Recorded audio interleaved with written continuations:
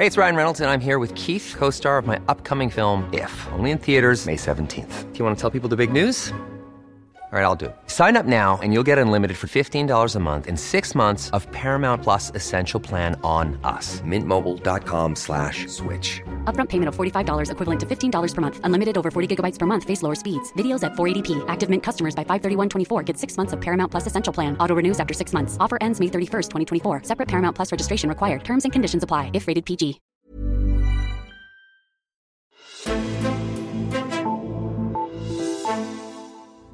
I har valgt, at Danmark skal have et nyt flertal, at Danmark skal have en ny retning.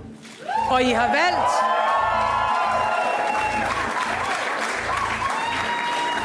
valgt, at Danmark skal have en ny regering.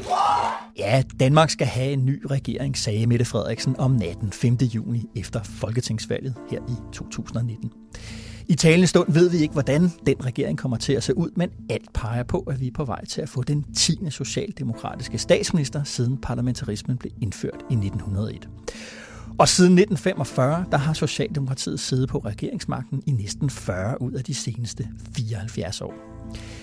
Hvad har den politiske dominans gjort ved Danmark, og hvad har den gjort ved Socialdemokratiet? Og hvad er det egentlig for et socialdemokrati, der nu skal lede Danmark? Mit navn er Esben Schøring. Velkommen til. Velkommen til Altinget Azures sommerserie om dansk politik. Her ser vi på de store ideologiers konkrete historie om deres tilstand og fremtid her i Danmark. I den her serie dykker vi ned i socialdemokratismen, i socialismen, liberalisme, konservatisme, populisme og konkurrencestaten. Vi udkommer en gang om ugen hele vejen frem til, at den politiske sæson går i gang igen. Så uanset om du er på stranden, på vej i bilen eller hjem i flyveren, så kan du tage Altinget Azure i ørerne, for ferietid er podcast-tid. God sommer, og tak fordi du lytter med.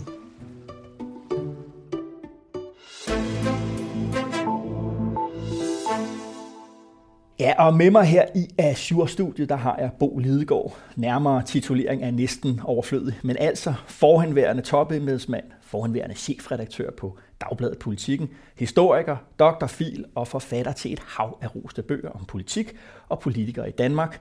Ikke mindst 2 biografier om 2 af de helt store socialdemokratiske koryfæer. En om Jens Otto Krag og en om H.C. Hansen. Bo Lidegaard, velkommen til. Tak. Du er jo åbenlyst en mand, der har nået utrolig meget. Du er også far til 4 børn. Jeg vil ikke spørge dig, hvordan du får tid til alt det, men hvad laver du egentlig nu?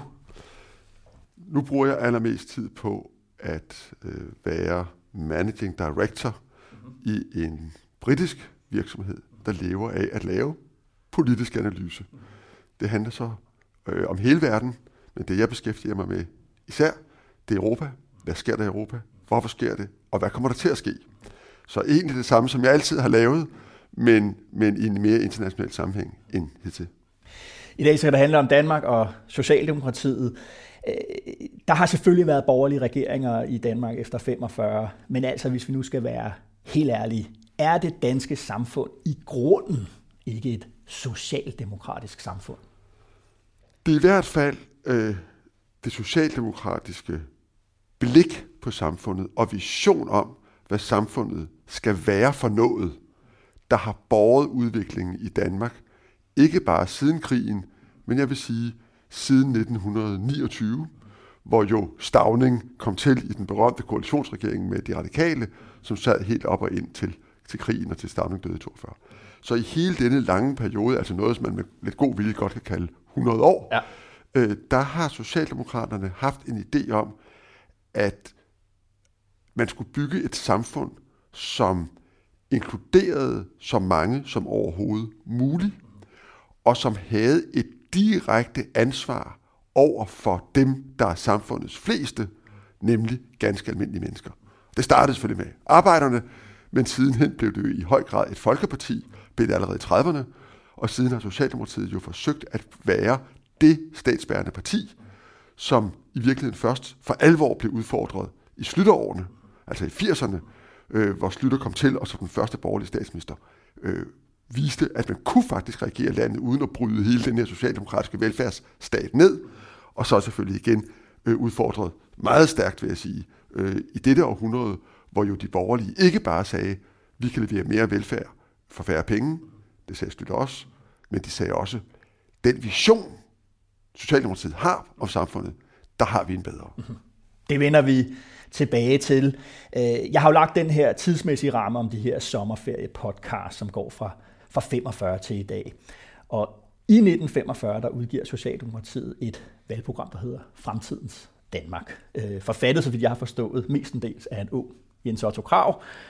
Hvad er det for et skrift, og hvad er det for et Socialdemokrati, der kommer ud af krigen? Socialdemokratiet var fuldstændig altdominerende i dansk politik, sammen med de radikale, men trods alt før krigen og ind i krigen. Og det var stadigvæk forventningen, at det var kun et spørgsmål om tid, hvornår Socialdemokratiet ville have absolut flertal i Folketinget, sådan som det jo faktisk skete i Sverige og Norge. Problemet for Socialdemokratiet var, at da de kom ud af krigen, der havde deres ideologiske hovedfjende, kommunisterne, i løbet af krigen transformerede sig for jo at være med i alliancen Hitler-Stalin til at være ledende i den væbnede modstandskamp og have fået en national troværdighed. Så de kom ud af krigen, kommunisterne, med et meget frontalt angreb på Socialdemokratiet, som havde været hovedansvarlig sammen med Venstre for samarbejdspolitikken. For Socialdemokraterne, som indså allerede i krigen sidste år, at det her ville ske, blev det fuldstændig afgørende at komme ud, og så snart befrielsesklokken lød, så kunne præsentere befolkningen for en vision om, hvad der nu skulle ske i Danmark, og en vision, der så fremad og ikke tilbage, altså fremtidens Danmark. Og den vision byggede de på noget, som de færreste dengang forstod, og det, der forstod det, var det de færreste, der troede på det, nemlig at den her mærkelige økonom Keynes på London School of Economics, som sagde, at man kunne faktisk skabe mere velstand ved at bruge flere penge, at han havde faktisk fat i noget meget vigtigt. Og derfor er det et keynesiansk program. Det er et program, der siger, i stedet for at slås om, hvem skal have for tykke skiver af pølsen, så lad os prøve at gøre pølsen tykkere. Lad os skabe mere velstand til alle. Lad os styre økonomien. Lad os bygge en stor, robust økonomi, der kan gå imod konjunkturerne og sørge for, at alle får mere. Og der fik Socialdemokraterne en meget stærk allieret og meget, for os måske kontraintuitiv allieret i amerikanerne, for det var jo den samme tankegang. De havde, og med deres Marshallhjælp, fulgte jo også et krav til de europæiske lande, der fik Marshallhjælpen, om at de skulle åbne deres økonomier, men åbne handelen, men styre den langt mere, planlægge den langt mere, regulere den meget mere. Og det var jo simpelthen det, Socialdemokraterne også ville. Og selvom det var helt umuligt i 45 på grund af valutarestriktioner og alle mulige andre restriktioner i økonomien, så da de sådan for alvor kom tilbage til magten fra 47 og frem, der blev det styrende princip, og det blev jo også det, som kom til at præge landets transformation og udvikling 50'erne, 60'erne, 70'erne. Og nu nævnte du 60'erne her. Vi tager et lille hop frem der til det der blev døbt millionvalget, folketingsvalget i 1960. På det tidspunkt har der jo været socialdemokratiske regeringer ubrudt siden 53. Og 60-valget er på den måde ligesom midt i den der periode, som rækker helt frem til 68, altså de her 15-16 år, hvor man sidder på regeringsmagten i forskellige konstellationer, men altså uden at de borgerlige får en tur ved regeringsmagten. Hvorfor er 1960-valget så afgørende? Det er kendt selvfølgelig, fordi at det er første gang, Socialdemokratiet får 1 million vælgere. Ja. Og det vil sige, at det sådan symbolsk markerer overgangen fra et arbejderparti til et folkeparti, et borgerparti. Men det er også på andre måder symbolsk.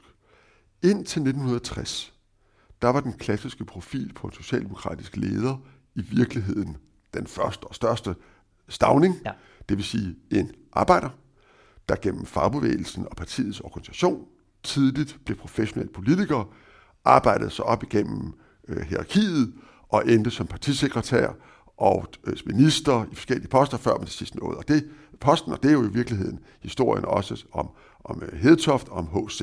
og om Bull for så vidt. Ja, Bull er nu lidt andet, men det lader ham vel ikke. Mm-hmm. Men allerede der i krigen sidste år, da man skulle skrive Fremtidens Danmark, gik det op for, kan man sige, den gamle garde i Socialdemokratiet. At det, der nu skulle til, det var altså et styringsapparatur Det var en håndtering af nationaløkonomien på et niveau, som simpelthen krævede mere indsigt, mere teoretisk kunnen, end de fleste socialdemokratiske ledere af den gamle skole havde. Og derfor var det jo fagbevægelsens øverste folk, og det var de politikere, der tilhørte den generation, der de har beskrevet, der sagde til Krag, ung, universitetsuddannet økonom, det er dig, der skal sidde for bordenden, eller være sekretariatschef, når fremtidens Danmark skal skrives. Og han sagde til dem, det vil jeg gerne, men det kræver, at jeg får lov til at skrive det sammen med alle mine kammerater, som jo alle sammen var universitetsuddannede økonomer, kendt politter, og som senere af samme grund blev kendt som politbureauet, altså, eller mindre smirrende psykopatklubben, fordi de satte sig på alle de centrale poster i administrationen, som begyndte at vokse, i den økonomiske, samfundsmæssige administration, og så gik de ind og ud af politik. Så der var altså en stor, mere eller mindre sammenhængende gruppe af økonomer, som begyndte at sidde på hele udviklingen af den her samfundsmodel, som vi har lært at kende som velfærdssamfundet. Og 1960, det er jo det første valg, som holdes under ledelse af en af disse, nemlig Viggo Kampmann, der altså er den første faguddannede økonom, der bliver, så at sige, løftet frem af Socialdemokratiet og ind som ny statsminister. Og han beviser jo det, som nogen i dag synes jeg har glemt, at en faguddannet økonom, ovenikøbet en rigtig dygtig en af slagsen, meget vel kan være en dygtig politiker. Han vandt jo altså kanon, det første valg, han stod for, og trådte ind i dansk politik som en meget stærk statsminister. Det kom så ikke til at vare så længe, fordi han var knald i låget, udover at være meget begavet og visionær og dygtig. Og så blev det jo et par år senere den næste i rækken af faguddannede økonomer, nemlig Jens Otto Krag, som jo havde været med allerede der fra 44, og som nu trådte helt ind og tog det øverste ansvar. Og man udvikler i den her periode velfærdsstaten og velfærdssamfundet på en måde, der bliver, ikke til at drive tilbage igen, da de borgerlige overtager. Eller borgerlige, men VKR-regeringen kommer i 68. Præcis.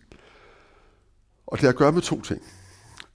For det første, så gør de jo den erfaring, helt tilbage fra den første velfærdsreform, som var folkepensionen i 56-57, der gør de jo den erfaring, at de her reformer bliver utrolig populære. Det er jo sådan, hvis man spørger vælgerne, synes I, det er en god idé, at alle skal have pension? Så ryger jo alle hænder op, fordi nogle er gamle, de vil gerne have den, og nogle håber at blive det, og de vil også gerne have den. Og meget hurtigt går det jo sådan, at de borgerlige partier indser, at hvis de skal have en fremtid, så må de også støtte de her velfærdstiltag. Det er sjældent dem, der foreslår dem, men de støtter dem næsten altid. Ja. Problemet er jo ikke der. Problemet er jo, at skidtet koster også penge. Spørger du bare Mette Frederiksen og Morten Østergaard, der sidder og forhandler på Christiansborg i dag, hvor vi taler sammen om lige præcis det spørgsmål. Hvordan skal vi finde pengene? Og det bliver selvfølgelig velfærdssamfundets store spørgsmål. Og der er så igen et todelt svar på det spørgsmål, som Socialdemokratiet udvikler der i slutningen af 50'erne og ind i 60'erne, og som ligesom bliver Krags mærkesager. Det ene er, at vi skal have en masse mennesker væk fra landbruget, hvor de får en lav løn og lav produktivitet, ind til byerne og arbejde i industrien, hvor de får bedre løn, hvor de kan bygge parcelhuse, hvor de kan få garage og bil og tv, og det kræver, at de får en ordentlig løn i en industrivirksomhed, og det kræver igen, at de har et ordentligt marked, og der er det danske marked ikke stort nok, det nordiske er ikke stort nok, det skal være det europæiske marked. Så forudsætningen for, at det her kæmpe skift kan ske, det er, at vi bliver medlem af EF, og dermed får adgang til det her marked. Mm-hmm. Den anden forudsætning, det er, at vi bygger en meget større stat. Fordi den her stat skal ikke kun forvalte os, den skal også kunne betale pensioner, betale universiteter, betale sygepenge, betale hospitaler, betale. Så vi skal have pløjet meget mere af de her rigere menneskers, lønarbejderes løn ind igennem de offentlige kasser, så vi kan give denne offentlige service, igen det vi har kaldt senere velfærdsstaten, eller velfærdssamfundet. Og for at gøre det, skal vi have et helt andet skattesystem, og det er jo det Krag går til valg på i 66, der går han til valg på at indføre kildeskat, og alle forstår godt, hvad det betyder. Ja. Det betyder, at du når aldrig at se pengene, før du har betalt dem skat. Det kender vi, det system. Og så har han jo også den her fantastiske idé om mere omsætningsafgift, som vi jo så også senere har lært at kende rigtig godt ved navnet moms. Altså det der, at hver gang du køber et eller andet, så skal du lige aflevere en del af det til staten, uanset om det er en service eller om det er en vare. Han går til valg på at indføre de to ting, og vinder valget. Det er jo der, vi får det røde kabinet, og det bliver indført. Og sjovt nok er der jo ikke nogen siden, der har lyst til at rulle de ting tilbage. For hvis man ruller det tilbage, så kan man jo ikke finansiere velfærdsstaten. Så med disse to ting, det store marked, det europæiske marked, og med den store stat, finansieret gennem et skattesystem, der er effektivt og beskatter hårdt, der fik Socialdemokraterne etableret de grundpiller, som skabte velfærdssamfundet. Og det, som jo er interessant endnu i dag, og endnu på det valg, der har fundet sted i år, det er, at ved intet valg sidenhen har noget parti fået succes ved at angribe den model. Og det er jo også derfor, de borgerlige hver gang i en valgkamp forsikrer, at de vil videreføre den model. Og de siger så, jamen vi kan gøre det lidt smartere og lidt billigere osv., men grundlæggende er det jo et spørgsmål om at optimere inden for rammerne af en model, som blev etableret der i 60'erne og 70'erne, og som ingen siden har ønsket at ændre ved, og som er vældig populær hos vælgerne. Og det er jo derfor, at vi i et folkestyre ikke ændrer det.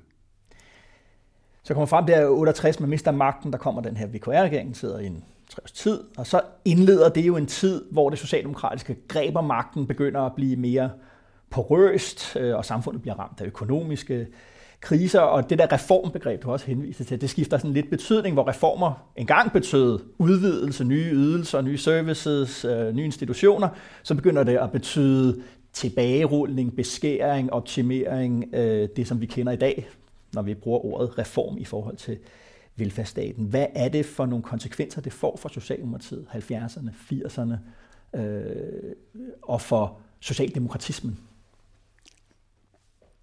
Den store udfordring, som er præcis i det rum, du beskriver der, manifesterer sig jo i skikkelse af Mogens Glistrup. Og Glistrup er en enormt interessant politisk figur, fordi han jo med meget stor præcision i begyndelsen af 70'erne peger på det, som jo er rigtigt, nemlig at da det her system begynder at virke i 60'erne, der overgår Socialdemokraterne og de borgerlige hinanden i at skovle mere kul på maskinen og få mere gang i hjulene. Og ingen af dem vil tage ansvaret for at bremse op i væksten. Og det betyder jo, at da Krag har regeringsmagten i starten af 60'erne, der forsøger han at få Venstre med til at lægge en dæmper på. Det vil Venstre ikke. Og da Venstre så sammen med det konservative og det radikale har magten i slutningen af 60'erne, der prøver de at få Krag til at begrænse væksten, og det vil han ikke.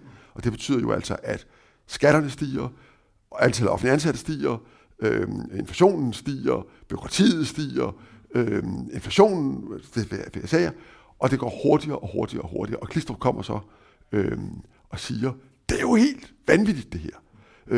Det må holde op. Han har sådan nogle anarkistiske, vanvittige muligheder, eller forslag til, hvordan man skal begrænse det.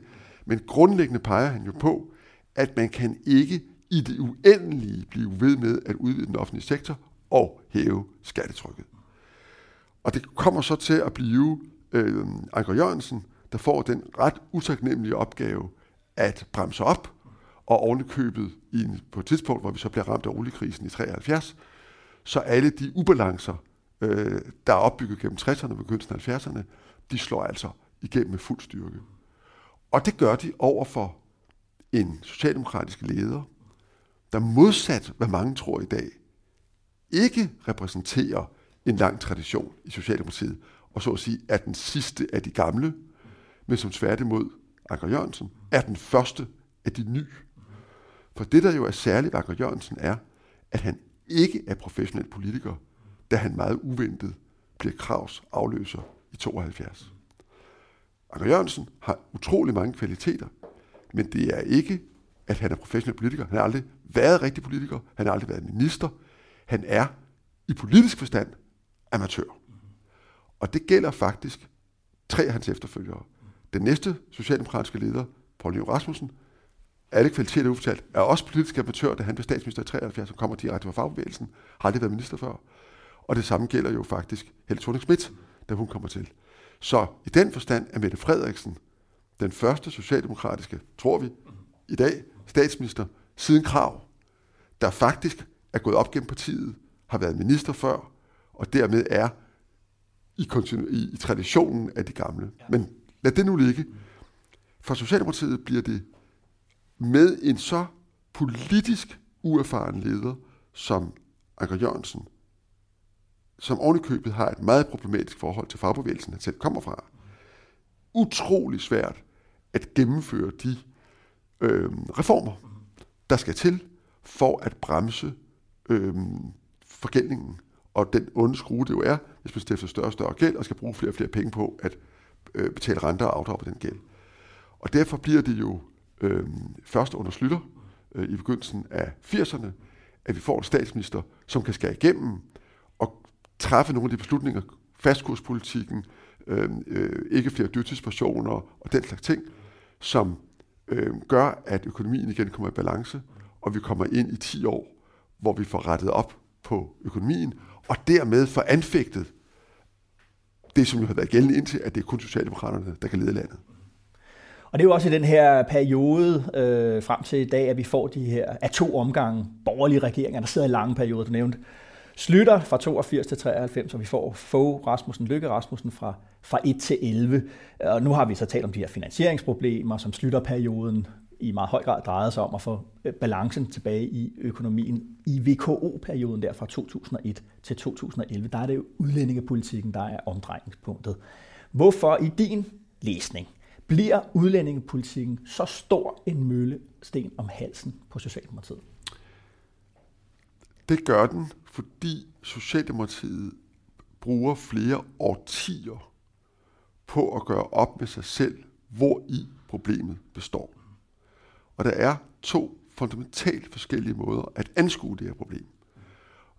Den ene måde at anskue problemet, det er at sige, vi har jo Socialdemokratiet og landet en meget lang erfaring for, at mennesker, der er i bunden af samfundet, som er underprivilegerede, som har meget dårlig adgang til uddannelse og samfundets øvrige goder, kan blive og bliver fuldgode samfundsborgere, hvis de får muligheden for det. Igennem velfærd. Igennem velfærd. Og det vil sige, at den lange erfaring i Socialdemokratiet er, at vi skal være solidariske, vi skal hjælpe, vi skal uddanne, vi skal træne, vi skal opskole, vi skal give tilbud, og så går der en generation eller mindre, så er disse mennesker os. Det er sådan, vi bliver os. Først var det bønderne, vi havde fordomme overfor, så var det arbejderne, så var det kvinderne, og i alle 3 tilfælde viste det sig, at da de kom ind i samfundets store maskinrum, så var de ikke bare fuldgode, men de skabte en ny dynamik. De var med til at føre vores samfund frem mod nye højder i vores produktivitet, vores kreativitet osv. Så hvorfor ikke også indvandrerne? Og så var der en anden grundopfattelse, og du kan sige, at det her synspunkt, det var i høj grad Svend Auken, som blev statsminister, som blev formand for partiet, netop ikke statsminister, men formand for partiet, efter Anker. Og i den optik, så er problemet med indvandring fra ikke-vestlige lande i virkeligheden en form for racisme, en form for fordomme over for muslimer og andre, der ikke ligner os, og har nogle andre kulturelle vaner, spiser anderledes osv. Så er der en fundamentalt anden synspunkt, som jo også var til stede i Socialdemokratiet helt fra begyndelsen, og som siden blev jo Dansk Folkepartis eksistensgrundlag og VKO-regeringens politik. Nemlig, at der er en mere dybtgående kulturel, værdimæssig, nogen vil sige religiøs, modsætning mellem en bestemt gruppe indvandrere, nemlig især muslimske indvandrere fra fjernere lande, som meget vanskeligt lader sig integrere og blive borgere i et demokratisk, åbent, tolerant samfund, som det vi har. Og det er klart, at langt de fleste også på den side af debatten vil sige, at der er selvfølgelig kæmpe stor individuel forskel. Der er masser af eksempler på det ene og det andet, og masser af succeser, og masser af muslimske indvandrere, som har klaret sig strålende i vores samfund osv. Men de vil alligevel hævde, at der ligger nogle fundamentale problemer, som ikke bare løses med tilbud, og som har at gøre med de værdisæt de her mennesker kommer med, og det tror jeg er et overset, men meget væsentligt element i denne her anden opfattelse af indvandringen, nemlig at med kombinationen med moderne medier og moderne kommunikationsmidler og moderne rejsemønstre, er det på en helt anden måde, end det tidligere var, blevet muligt for indvandrere fra alle dele af verden at holde kontakt med deres hjemlands kultur, deres hjemlands sprog, deres hjemlands politik og syn på verden og samfundet. Og det vil sige, at det, som aldrig kunne lade sig gøre tidligere, selvom man ønskede det, nemlig at være på én gang en del af et nyt samfund og et gammelt samfund, er i langt højere grad blevet muligt i dette årtusind. Og det har det selvfølgelig gjort det muligt for den gruppe af ikke-vestlige indvandrere, der ikke er særlig velintegreret, at forblive i det, som vi så i denne her diskurs har lært at kende som parallelsamfund. Altså mennesker, der lever i Danmark, som bor i Danmark, og som på mange måder kan være velfungerende samfundsborgere, men som dybest set værdimæssigt, kulturelt, samfundssynsmæssigt hører til i en anden kultur. Og hvad gør man ved det? Hvordan sameksisterer det? Hvordan forholder det omgivende flertalssamfundet, majoritetssamfundet, sig til disse grupper og deres efterkommere? Og det skisma, er det et socialt problem, eller er det et værdimæssigt, kulturelt, religiøst problem? Det skisma har plaget Socialdemokratiet dybt og plager de regeringsforhandlinger, som lige nu finder sted. Fordi de politikker, der skal til i de to situationer, eller i de to opfattelser, er helt forskellige. Det er helt forskellige politiske instrumenter. Det er helt forskellige problemer, vi står overfor. Og der er det skidt der vel det op gennem nullerne, at VKO-flertallet stod meget hårdt på varianter af den sidste nævnte opfattelse, hvor hele venstrefløjen og Socialdemokratiet i det store hele stod på den mere sociale opfattelse. Og det, der skete efter sidste valg, var, at Socialdemokratiet meget markant gjorde op med, kan man sige, den gamle sociale opfattelse af problemets grundsubstans, og bekendte sig til den mere værdibaserede og sagde, dette er et problem. Og det er klart, at begivenhederne i sommeren 2015, med den store influx både her og Europa, blev et paradigmeskifte, ikke bare i Danmark, men i hele Europa. Man indså, at der var en dimension af problemet, man ikke havde taget højde for, hverken i den sociale eller i den værdimæssige diskussion, nemlig antallet. Hvor mange af de her mennesker, hvor mange indvandrere, hvor mange migranter kan vi holde til, hvor hurtigt. Og antallet blev et meget, meget vigtigt omdrejningspunkt for debatten, ikke mindst for Socialdemokratiet, fordi de jo også gennem deres vælgeranalyse kunne se, at rigtig mange af samfundets mest udsatte vælgergrupper, dem som var mest afhængige af velfærdssamfundet, også var dem, der var mest bekymrede for, hvad en voksende gruppe indvandrere, som ikke var velintegrerede, ville betyde for deres mulighed for at nyde godt af velfærdssamfundet. Og det var jo de vælgere, der gik fra Socialdemokratiet til Dansk Folkeparti, og det er præcis de vælgere, som i den valgkamp, vi netop har overstået, er kommet tilbage, eller en del af dem. Og det, som du siger, der er vi tilbage ved det, jeg lagde ud med, nemlig Mette Frederiksen og valgsejren der ved det her folketingsvalg. Hvad er det så, hvis vi skal tegne med den brede pensel der, hvad er det for et Socialdemokrati, vi har i dag? De har jo selv genvækket fortiden. Slagordet fra den her valgkamp var jo en mimede man jo 1960-valget, gør gode tider bedre, så satte man en tankestreg efter for alle, sagde man så. Men hvad er det for et Socialdemokrati, vi har i dag? På mange parametre er det et Socialdemokrati, der ligger i forlængelse af det gamle Socialdemokrati. Men det er også klart, at på nogle parametre er partiet jo på vej ind, ligesom alle andre partier, i en modernitet, i en moderne verden, hvor meget er under forandring, og endnu mere faktisk, tror jeg, vil forandres i de kommende år. Men hvis vi sådan tager nogle af de helt store klumper, Socialdemokratiet er jo fra sin helt oprindelse og gennem hele perioden et meget stærkt internationalt orienteret parti. Og det er meget dybt forankret i erkendelsen af, at dansk velfærd bygger på, at vi har virksomheder i alle sektorer, alle slags, som er i stand til at konkurrere med omverdenen og sælge produkter til omverdenen. Derfor er det jo også et Europa-venligt parti, fundamentalt.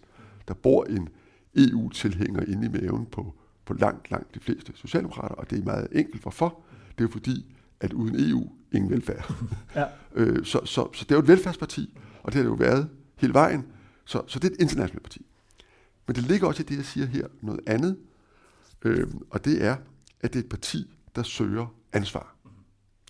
Socialdemokratiet har jo fra sin allerspædeste start under Stauning, som moderne politisk parti under Stauning, været indstillet på at tage ansvar.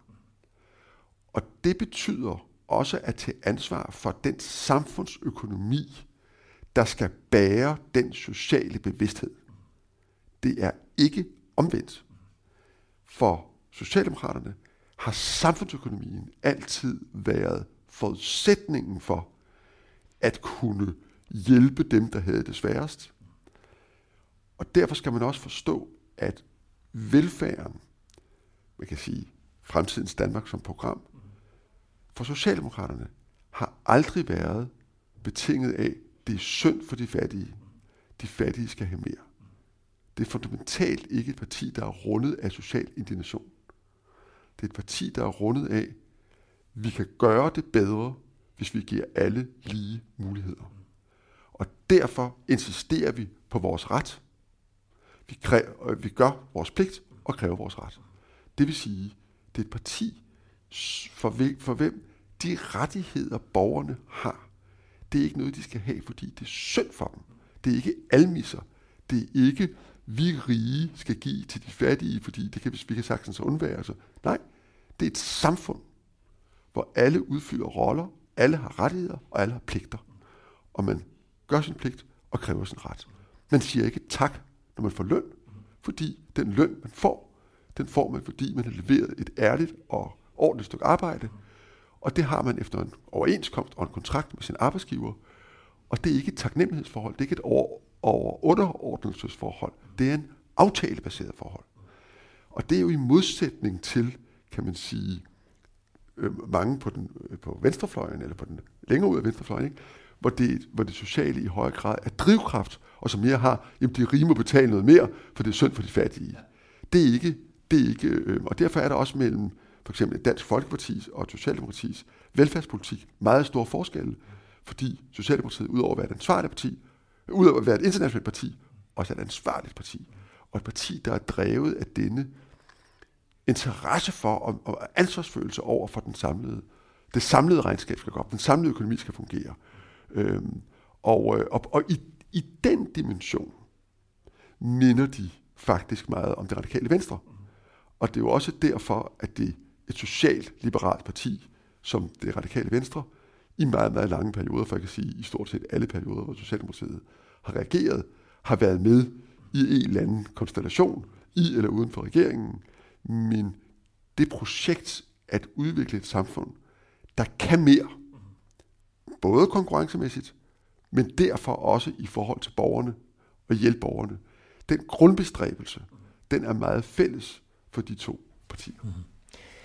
Det sidste spørgsmål, det er et meget stort spørgsmål, det er også et uretfærdigt spørgsmål, tror jeg, men tror du, at vi står over for en periode med ny, lang socialdemokratisk dominans, eller tror du, at vi kommer til at se mønstret fra 10'erne her fortsætte, altså med 4-årige regeringsperioder til en blok og så til en anden blok, og hvor, når man har regeringsmagten, er det præget af store spændinger, interne stridigheder, når man har regeringsmagten. Det så vi under Helle Thorning-Schmidt-regeringen, og vi har set det netop med Lars Løkke Rasmussens først den smalle, og så VLAK-regeringen. Hvilke af de to veje tror du, hvis du skal tage din krystalkugle frem, at vi går i møde?